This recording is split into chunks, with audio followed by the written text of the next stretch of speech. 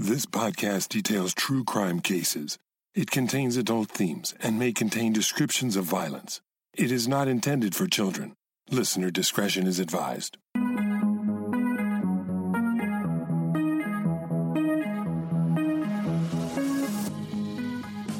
Thank you for joining me for today's episode of Once Upon a Crime. We're in the series Last Dance, where I tell you stories about crimes that were committed on prom night. In this episode, a teen is accused of committing a terrible crime for the sole reason that he'd been forbidden by his father to attend his high school prom. To investigators, Jeff Pelly was clearly guilty, but there was much more to this story, and it would take years before the case would finally be resolved. Even then, questions would linger. There's a lot to unravel in this story, so this will be one of the rare two-part episodes you occasionally hear on Once Upon a Crime. If you don't want to wait to hear part 2, you can join Patreon and get the second part early. I'll give more details on how you can join at the end of the episode. This is part 1 of the case of Jeff Pelly and the prom night murders.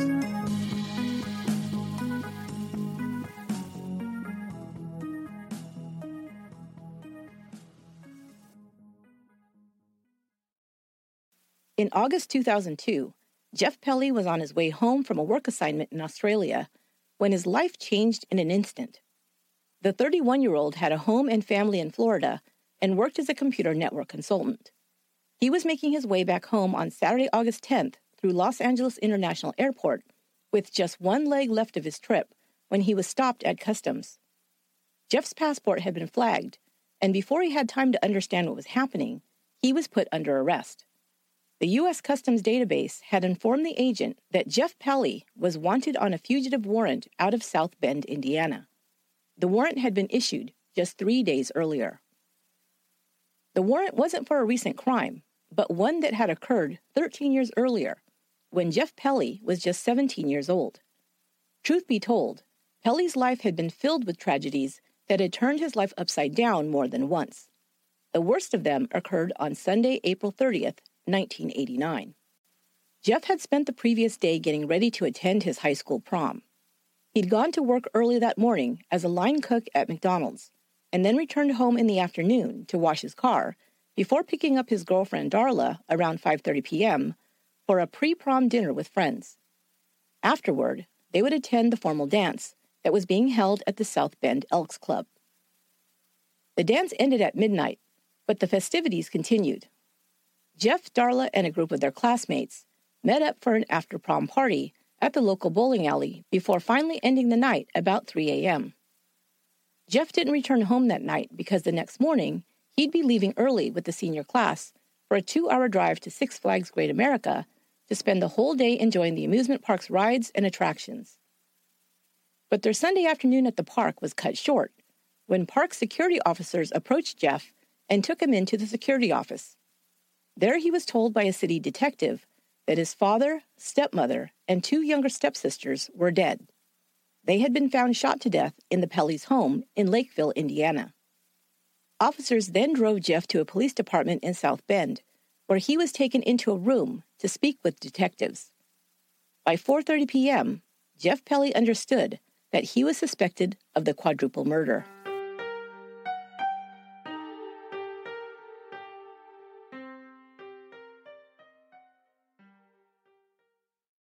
Robert Jeffrey Pelly was born December 10, 1971, to Bob and Joy Pelly.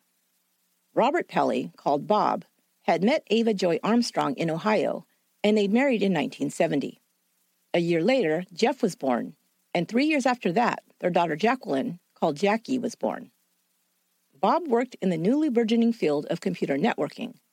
In 1980, Bob, Joy, and their 2 children moved from Ohio to Florida, settling in Cape Coral. Bob at first worked as a tech with United Telephone. Sometime around 1982, he landed a job at Landmark Bank's data processing department, where he was employed as a computer networking expert. Bob Pelly had grown up attending church and was a member of the Church of the Nazarene, an evangelical Christian denomination that was formed in the United States in the early 1900s. The roots of the Nazarene Church sprung out of a merger of several holiness movement churches, including Pentecostal and Methodist. Bob and Joy had met when they were both students at Mount Vernon Nazarene University in Ohio. The church was an important part of their lives, and they and their children were members of a Nazarene church in Cape Coral. Bob was especially active in church leadership. In 1983, the family suffered a huge blow when Joy was diagnosed with breast cancer. Jeff had just turned 13 and Jackie 10 when Joy died in February of 1985. She was just 34 years old. Jeff and Jackie were devastated, but Bob remained stoic. Although he must have also been reeling after losing his wife so quickly and far too soon, Bob nevertheless decided it was best to move forward as quickly as possible. 6 months later, while visiting family in Ohio, 34-year-old Bob Pelly met 26-year-old Dawn Huber. Dawn had also married young and had 3 daughters. Jessica was 6 at that time, Janelle 5, and Jolene just 3. Dawn had been widowed when her husband Ed died by what was said by some to be an accident, but others would later report that he'd taken his own life.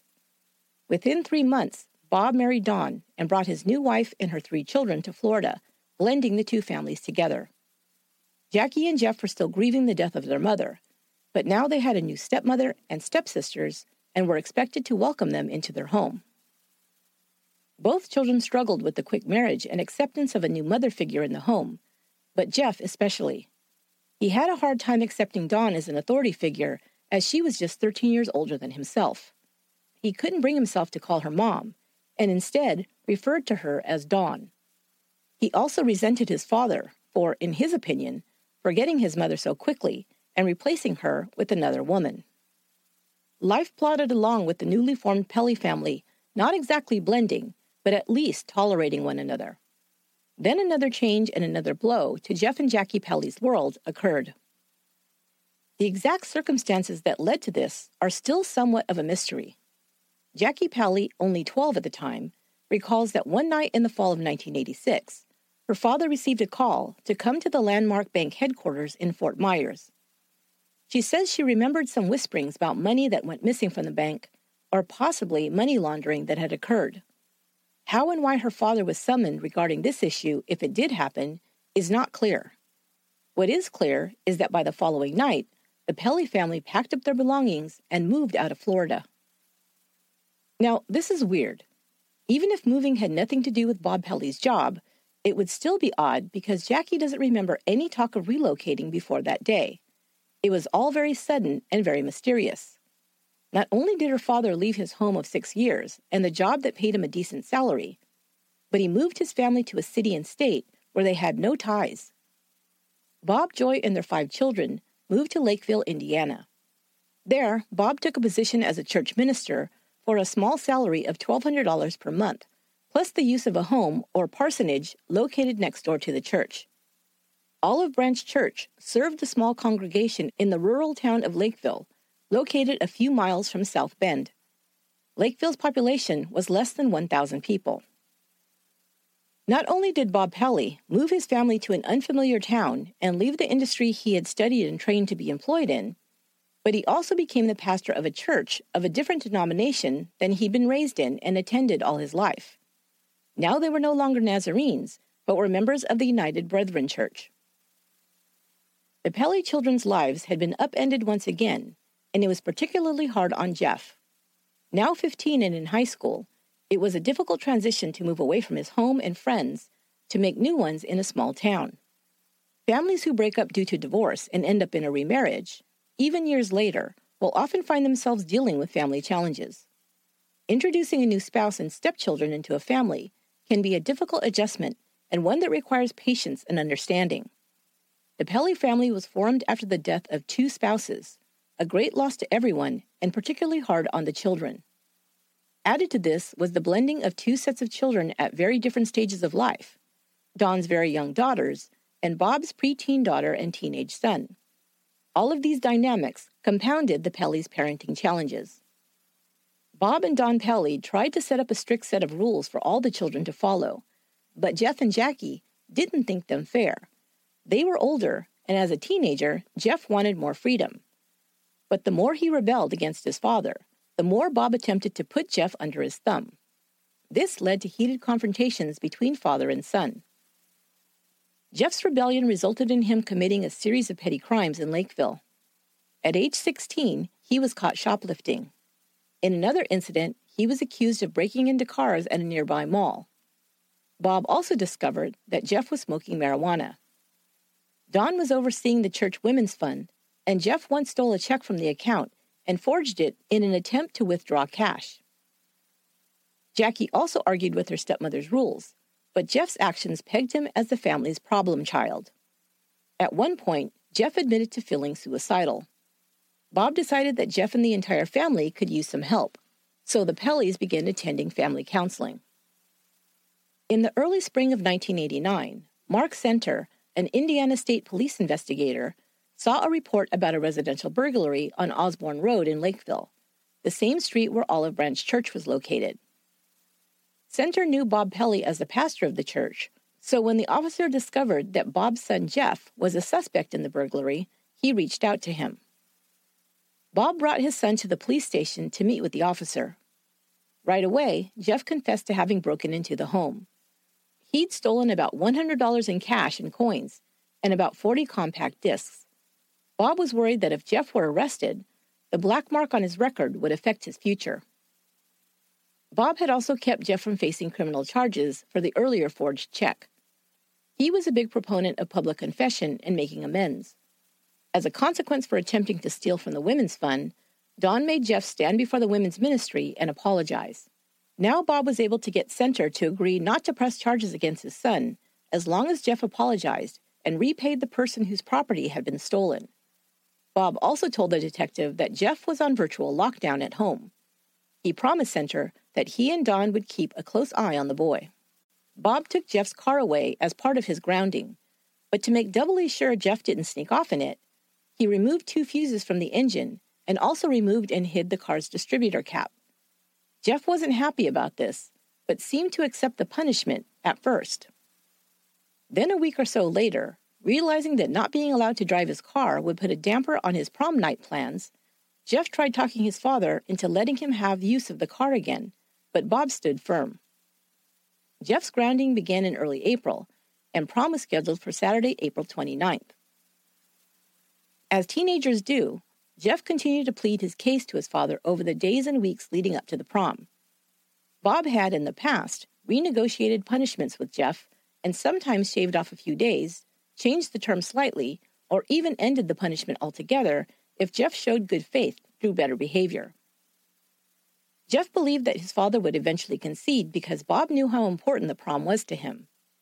Bob did make a concession of sorts. Jeff would be allowed to attend the prom under the condition that his father would drive Jeff and his date Darla to the dance. He would be picked up at the end of the dance, and the other activities would be forfeited. Well, as any red-blooded teen knows, having your old man drive you and your date is the height of embarrassment. Father and son continued to butt heads in the days leading up to the dance. This is where accounts differ and would convolute this case. Some of Bob's parishioners would later say that Bob told them Jeff was punished and would, under no circumstances, be able to drive his silver Ford Mustang to the prom. According to them, Bob said he'd made sure Jeff couldn't drive it by disabling it, canceling Jeff's car insurance, and even hiding the keys. Allegedly, Bob made these claims even up until the day before the prom. Jeff would say that initially his father had forbid him from attending prom, then changed his mind and said he could go, but had to be driven by him. Finally, the evening before the prom, Jeff said Bob agreed to allow him the use of the car, though whether it was just for prom night or for the entire weekend is unclear. Jeff had been working as an early morning crew member at McDonald's, starting work at 5 a.m. That Saturday morning, on the day of the prom, Jeff had been scheduled to work. A coworker picked Jeff up at 4:30 a.m., since his car was not back in working order yet. This, of course, is according to Jeff. Jeff completed his shift that afternoon around 1. His father picked him up to drive him home, and on the way, Jeff said they talked. Jeff was happy he would be able to attend the prom and the rest of the activities, promising his father that he was working hard and trying to make better choices. Jeff and his father had previously disagreed over his relationship with Darla. Bob had thought a girlfriend was too much of a distraction for the already unfocused teen. Like most teens in a new relationship, Jeff was desperate to spend time with his new girlfriend, and he'd had several arguments with his father over this topic. Now Jeff said he was encouraged that his father was allowing him the freedom to attend this important high school event with Darla. Maybe Jeff even used the argument that if he was forbidden to attend, he'd be letting Darla down after promising to escort her to the prom. This may have swayed his father to open the door for negotiations, which may ultimately have led to Jeff's restrictions being lifted. So now we're up to the all-important timeline of the day of the crime that would take place in Lakeville, Indiana, on April 29, 1989. This timeline would end up being a key aspect of the crime's investigation. That's next, right after a short break.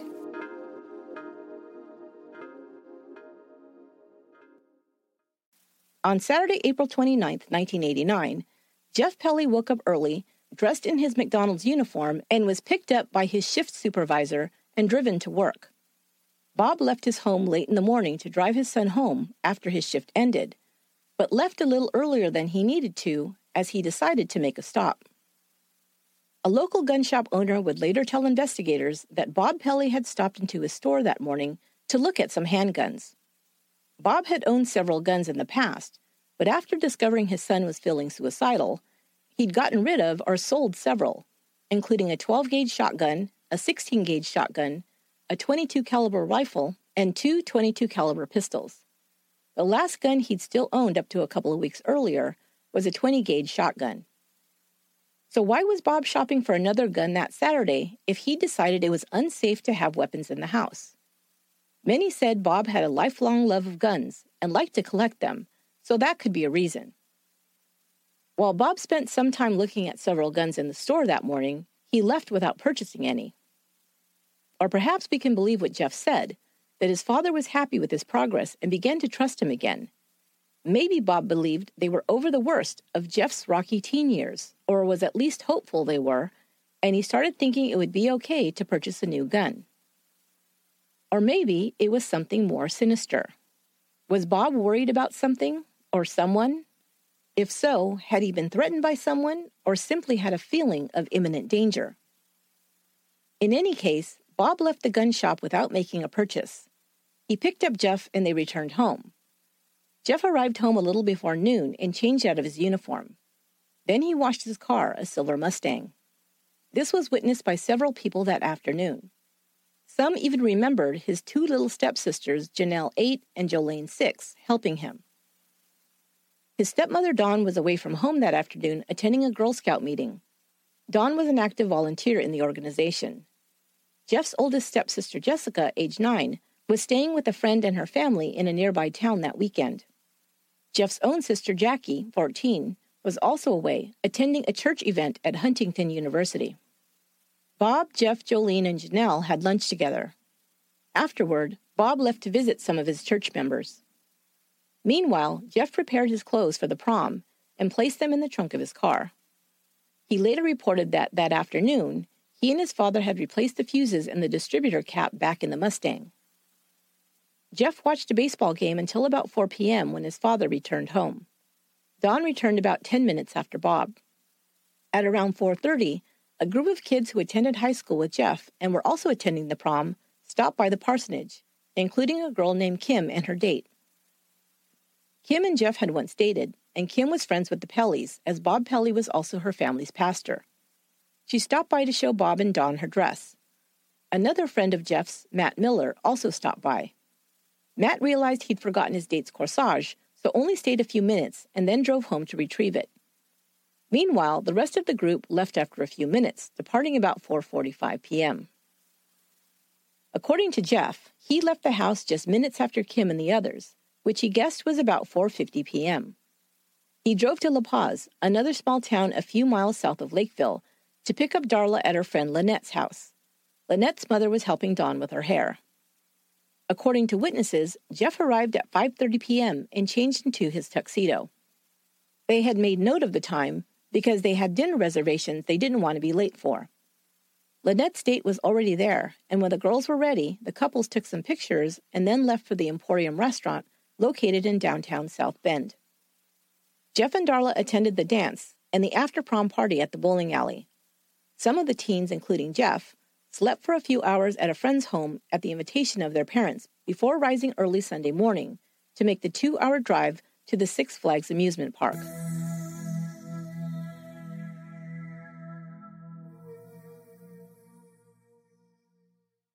On Sunday morning, Bob Pelley was scheduled to give the sermon at Olive Branch Church. The service began each Sunday at 9:30 a.m., but Bob was usually there an hour early to prepare to receive the congregation. This Sunday morning, however, the first members arrived and the church was still empty. They waited for a few minutes, but by 9:15, when Reverend Pelley still hadn't shown up, they walked across the gravel road next door to the parsonage where the pastor lived with his family. They knocked on the door, but nobody answered. They found this odd, since both Bob and Don's cars were in the driveway. They tried the side door to the garage and found it locked. It was never locked on Sundays. Congregants were usually welcome to come into the Pelley's home, where they sometimes had a cup of coffee or breakfast with the family if they arrived early enough. They walked around the home and found all the curtains and drapes in the windows shut and all the doors locked. All of this was unusual, as they couldn't remember ever seeing the curtains closed during the day. Usually by now, the little girls were playing in front of the house, Dawn was cleaning up breakfast dishes, and Bob was already at the church greeting the members. Now the house was shut up tight as a drum, and there was no movement or sound at all from inside the house. The group quickly enlisted a young pastor in training to take over greeting the arriving members and prepare for the service. Meanwhile, 2 members of the church board decided to try and get into the house to find out if the Pelleys were ill, the only reason they could think of that they weren't coming to the door. They found a key to the parsonage's front door, and one of the members, David Hathaway, let himself in and called out to the family. There was no answer. He began to walk toward the back of the house, where the kitchen was located, but passing the hallway, he looked to his left and saw the body of Bob Pelley lying face up on the floor. There was blood on his chest, and some of it had splattered the bottom of the hallway's wall. He was clearly dead. Hathaway went back outside and warned the others not to enter or touch anything. One of the women ran to the church and announced what they'd found, while another made a call to 911 from the Pelley's kitchen phone. Paramedics arrived and checked Bob Pelley for signs of life. There were none. They checked the rest of the rooms on the ground floor of the house, but found them empty. They then moved down the stairs from the kitchen to check the basement. Paramedics flipped on the lights in the basement, and a bloodbath greeted them. There seemed to be blood everywhere in the small basement room, the floors, walls, and even some on the ceiling. Dawn Pelley's body was lying on the basement floor in a pool of blood. Her 2 daughters, 8-year-old Janelle and 6-year-old Jolene, lay by her side, also dead. All 3 were covered in blood. The youngest child was clutching her mother's side. It was as if all 3 were forced to lie on the ground before they were shot, Dawn holding her daughters close to her side, trying desperately to shield them with her own body.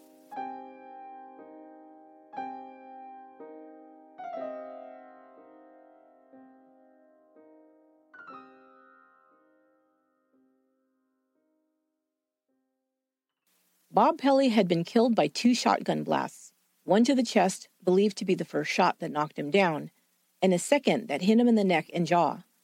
He was casually dressed and wearing sneakers on his feet. His eyeglasses lay behind him and was the first item that caught Dave Hathaway's attention before he looked down the hall to observe Bob's body. There was a pen, a notebook, and some papers lying next to him. Investigators believe that one of the shots in the basement had most likely been fired from the stairway and had landed across the room, piercing a book.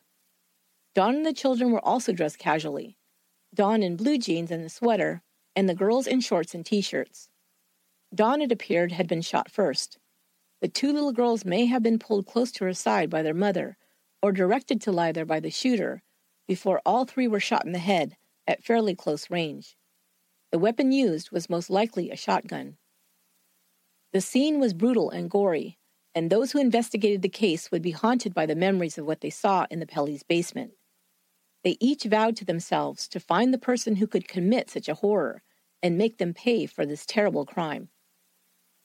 In less than 24 hours, small-town gossip and speculation would lead investigators to zero in on one suspect, 17-year-old Jeff Pelley.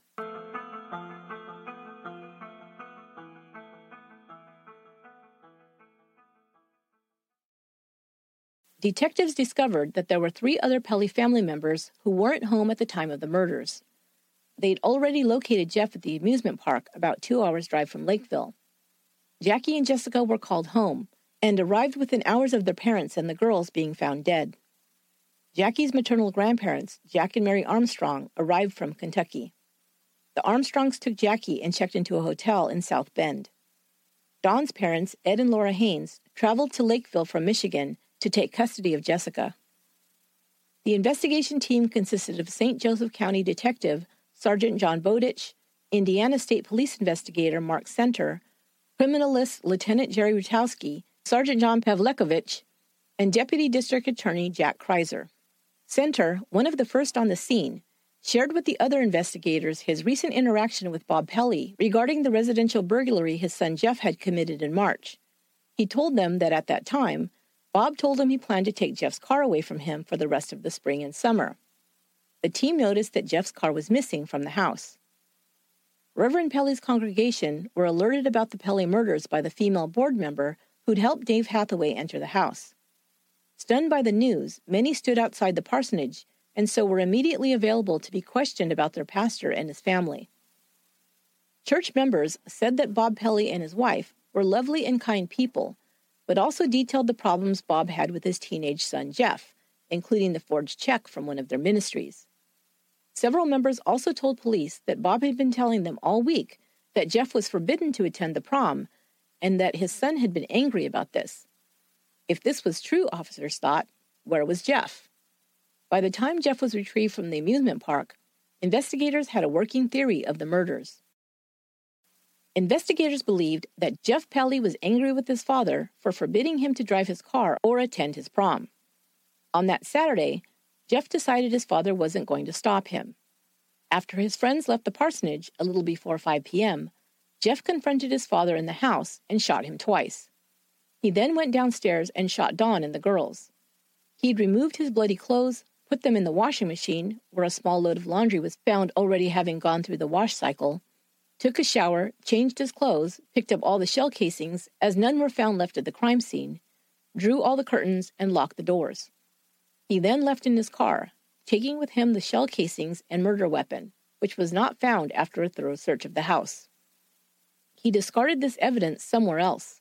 They believe Jeff Pelly then picked up his girlfriend and attended the prom as if nothing had happened.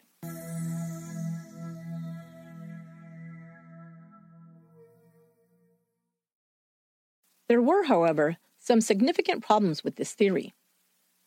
All 4 victims had been killed with a shotgun. Investigators believe that only one weapon was used and fired by one person, namely Jeff Pelly. However, crime scene technicians discovered that 2 types of shotgun shells were used in the commission of the murders. The shotgun waddings found during the autopsies were of 2 different types, cardboard and plastic. It was possible that 2 types of shells were used in one weapon, but it was also possible that 2 weapons were used, and 2 weapons would indicate more than one shooter. Either 6 or 7 shots were fired in the Pelly home, including the one slug that had ended up in a book in the basement. The 7th possible shot was evidenced by a gash in the drywall at the stairwell, although this could have possibly been a ricochet of one of the other 6 shots. In his detailed book, The Prom Night Murders, author Carlton Smith explains that most pump-action shotguns hold either 4 or 5 shots. If there were 6 or 7 shots fired in the Pelly home, the weapon would have had either to be reloaded or there were 2 shooters. The 2 different types of shells might also add credence to the 2-shooter theory. By far, the biggest problem with the investigators' theory that Jeff Pelly had killed his family was the timeline. We know that the Pelly family was alive and well up until at least 4:45 on Saturday, April 29th, when Kim and the other teens left the parsonage. Jeff's first interview occurred around 4 a.m., after being returned to Lakeville. In a videotaped interview accompanied by his grandparents, Jack and Mary Armstrong, Jeff would tell investigators he'd left his house at just 5 or 10 minutes after Kim and the others, around 4:50 p.m. Several witnesses could attest to the fact that Jeff arrived at Lynette's house to pick up Darla by 5:30 p.m. The drive from the parsonage to Lynette's house was clocked at a minimum of 20 minutes. It was also determined that Jeff had stopped at a Namoco gas station on the way to Lynette's, as witnessed by the gas station cashier. Jeff said his car had been idling rough, and he'd stopped to make an adjustment. The cashier confirmed that Jeff had arrived at 5:20 p.m. He remembered because he'd been waiting for an employee who was late to take over the shift. Jeff said he made the adjustment on his car and then left, arriving at Lynette's at 5:30. But while Jeff claimed he'd left before 5 p.m., his friend Matt Miller, the one with the forgotten corsage, reported seeing Jeff's car at the parsonage at 5:10 p.m. when he'd passed by a second time. Aha, investigators pointed out, Jeff was lying about the time he left. He had still been at the parsonage at 5:15, and to them, that meant he had about 30 minutes alone with his family to kill them, clean up, and leave at 5:15, arriving at the gas station 5 minutes later and at Lynette's by 5:30. Let's break the timeline down, though, shall we? Jeff Pelly would have had 30 minutes max, or a bit less, to confront his father one more time about the prom, retrieve the weapon, shoot his father, reload the gun, go downstairs and corral 3 people, including a mother desperate to save her daughters, and shoot all 3, remove his bloody clothes, put them in the washing machine and turn it on, find all the shotgun shell casings, take a shower, get dressed, close and lock all the doors, draw the blinds and windows, find the fuses and distributor cap to his car his father had removed and hidden, put them back into the car to get it running, and finally, find time to get rid of the murder weapon and all the shell casings. Even with an entire 30 minutes, it would have been quite a feat to get all this done in that narrow window of time. And there was yet another problem with the timeline. A neighbor who lived down the road from the Pellys, named Lois Stanbury, told investigators that she saw Bob Pelly standing outside in front of the parsonage at 5 p.m. He was in the church parking lot talking to a man, Stanbury reported. She remembered a black truck parked in front of the parsonage. She didn't recognize the second man. Stanbury was able to back up the time she reported seeing Bob because she was in possession of a time-stamped receipt. She had been shopping at Target and was able to calculate the time she'd passed the parsonage with the aid of the receipt. If this sighting is true, that would shrink the timeline considerably, making it almost impossible for Jeff to be the killer. It also gives investigators another possible suspect. Who was the man seen talking to Bob? Could he have been responsible for the murders? Could he have something to do with why Bob Pelly left Florida so suddenly, a little more than 2 years earlier, and changed his life so drastically? It's interesting to note that when she learned her father, Don, and the girls had been murdered, Jackie's first thought, which she shared with the police, was that someone from Florida had come for her dad. She believed the person responsible had to be someone connected with whatever had gone on at the bank. Jessica, Don's oldest daughter, who lost her entire family that terrible April day, would later say that for a very long time, she believed that her stepfather had committed a murder-suicide, killing her mother and sisters before turning the gun on himself. Investigators had quickly ruled out this possibility based on the evidence, but Jessica, only 9 at the time, held on to this belief for years and never considered that her stepbrother was to blame, until he was charged with the murders 13 years later.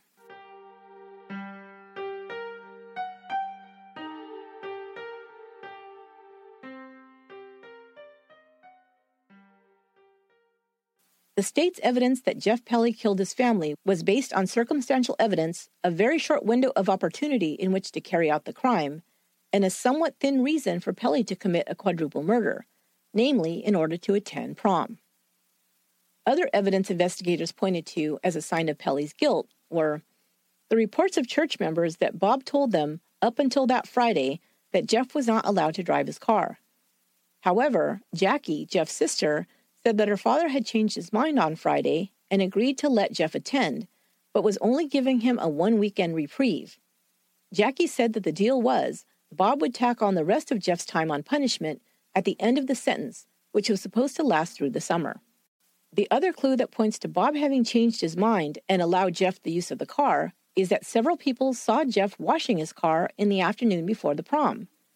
Why would he wash a car that he was not going to be allowed to drive for several more months? Investigators also highlighted Jeff's response, or lack of it, when he was told his family had been murdered. Detective John Bowditch said that Jeff didn't show any emotional reaction to the news. He didn't cry, and his effect was, quote, flat, Bowditch said. We often hear people point to a lack of emotional response to terrible news as a sign of guilt, but it's mostly unfair to judge people's emotional reactions or lack thereof in these types of situations. A person may be stunned or in shock for minutes, hours, or even days after hearing such traumatic news. We also have to remember that Jeff Pelly, in his 17 years, had already undergone several traumatic losses in his life. His mother's death when he was just 13, his father's remarriage so quickly. Jeff said his father's, quote, personality changed a lot, unquote, after he married Dawn and the relationship grew more distant, and the upheaval of leaving his family in Florida so suddenly. It would be very understandable for Jeff to have learned to numb his emotions as a coping mechanism when faced with another loss. And there is something else. Jackie Pelly reported that when her mother was dying of cancer, her father sat her and Jeff down and told them that no matter what happened, whether their mom lived or died, they were not to be crying about it. He told them they had to go on with their lives, and he didn't want to see them moping. He then told Jeff to go do his homework, made Jackie attend church that night, although she didn't want to go. Later that day, she was told her mom had died. He wouldn't allow us to cry, Jackie said.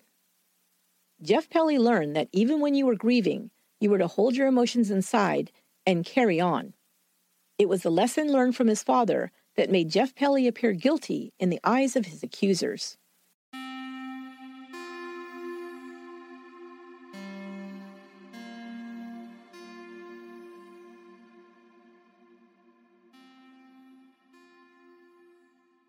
We'd have to believe that a 17-year-old acting out of rage for not being allowed to drive his car to the prom committed a quadruple murder within a 20-minute time frame, left no physical evidence behind, and hid the murder weapon and shell casing so well they've never been found. The only time Jeff was alone and could have ditched a weapon unwitnessed by anyone was from the time he left the house until the time he arrived at Lynette's in La Paz. After that, it was determined that he was with someone the entire time from 5:30 p.m. until he was picked up at the amusement park on Sunday afternoon. A thorough search was conducted of the areas between the parsonage and La Paz where Jeff could have disposed of the weapon in that short amount of time, but nothing was turned up. An implausible timeline, lack of a murder weapon, no physical evidence that Jeff was involved in the murders, and the unlikelihood that a juvenile could pull off such a crime caused the St. Joseph County District Attorney to decline to charge Pelly with the murders. Jeff Pelly was questioned, but as advised by his grandfather, declined to take a polygraph test and stopped talking to investigators as soon as it was clear he was being considered a suspect in the murders. He was free to go, but investigators continued to believe he was guilty of the heinous crime.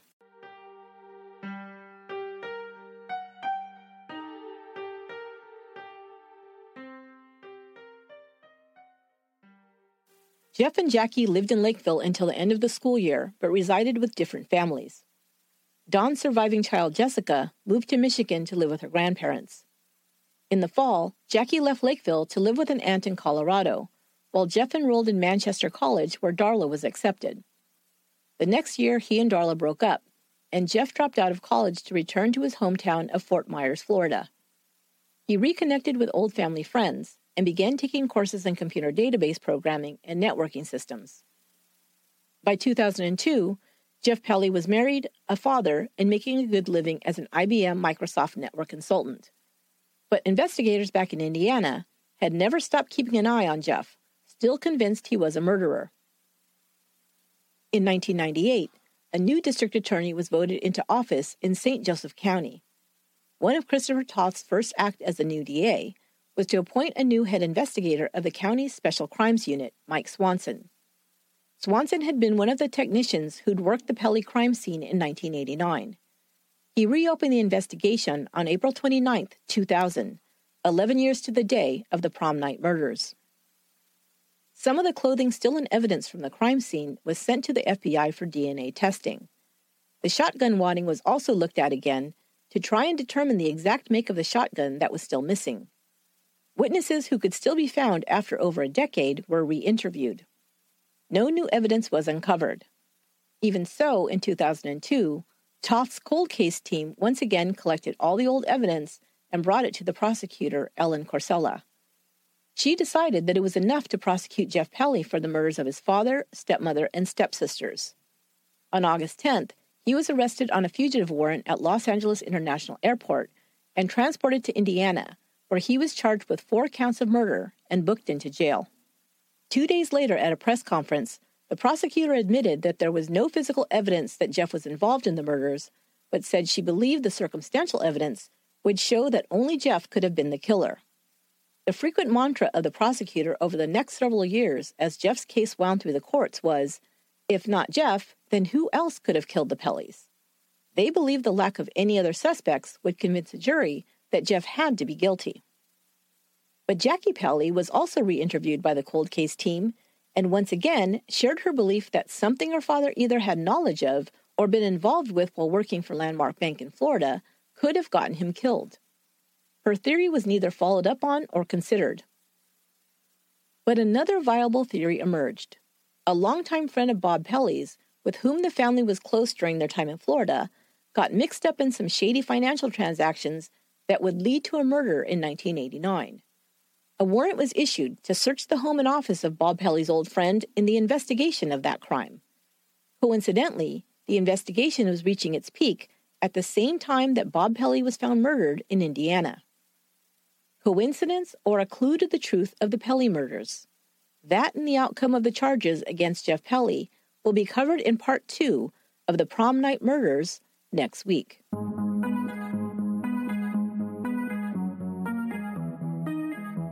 That will do it for Part 1 of the Pelley Murders.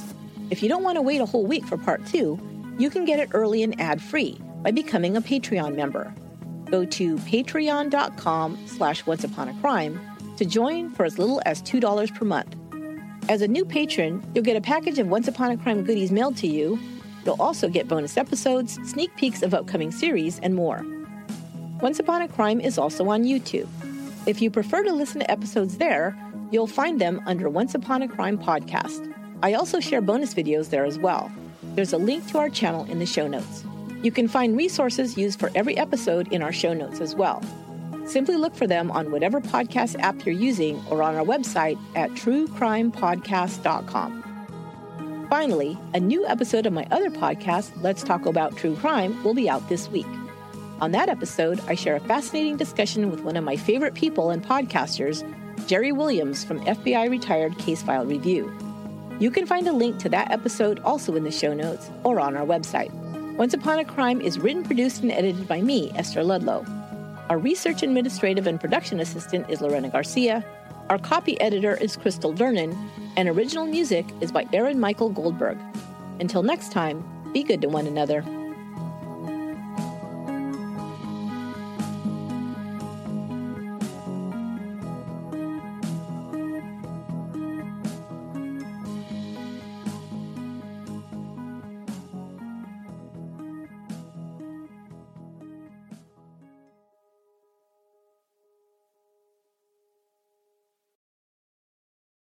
Angie has made it easier than ever to connect with skilled professionals to get all your jobs projects done well. If you own a home, you know how much work it can take, whether it's everyday maintenance and repairs or making dream projects a reality.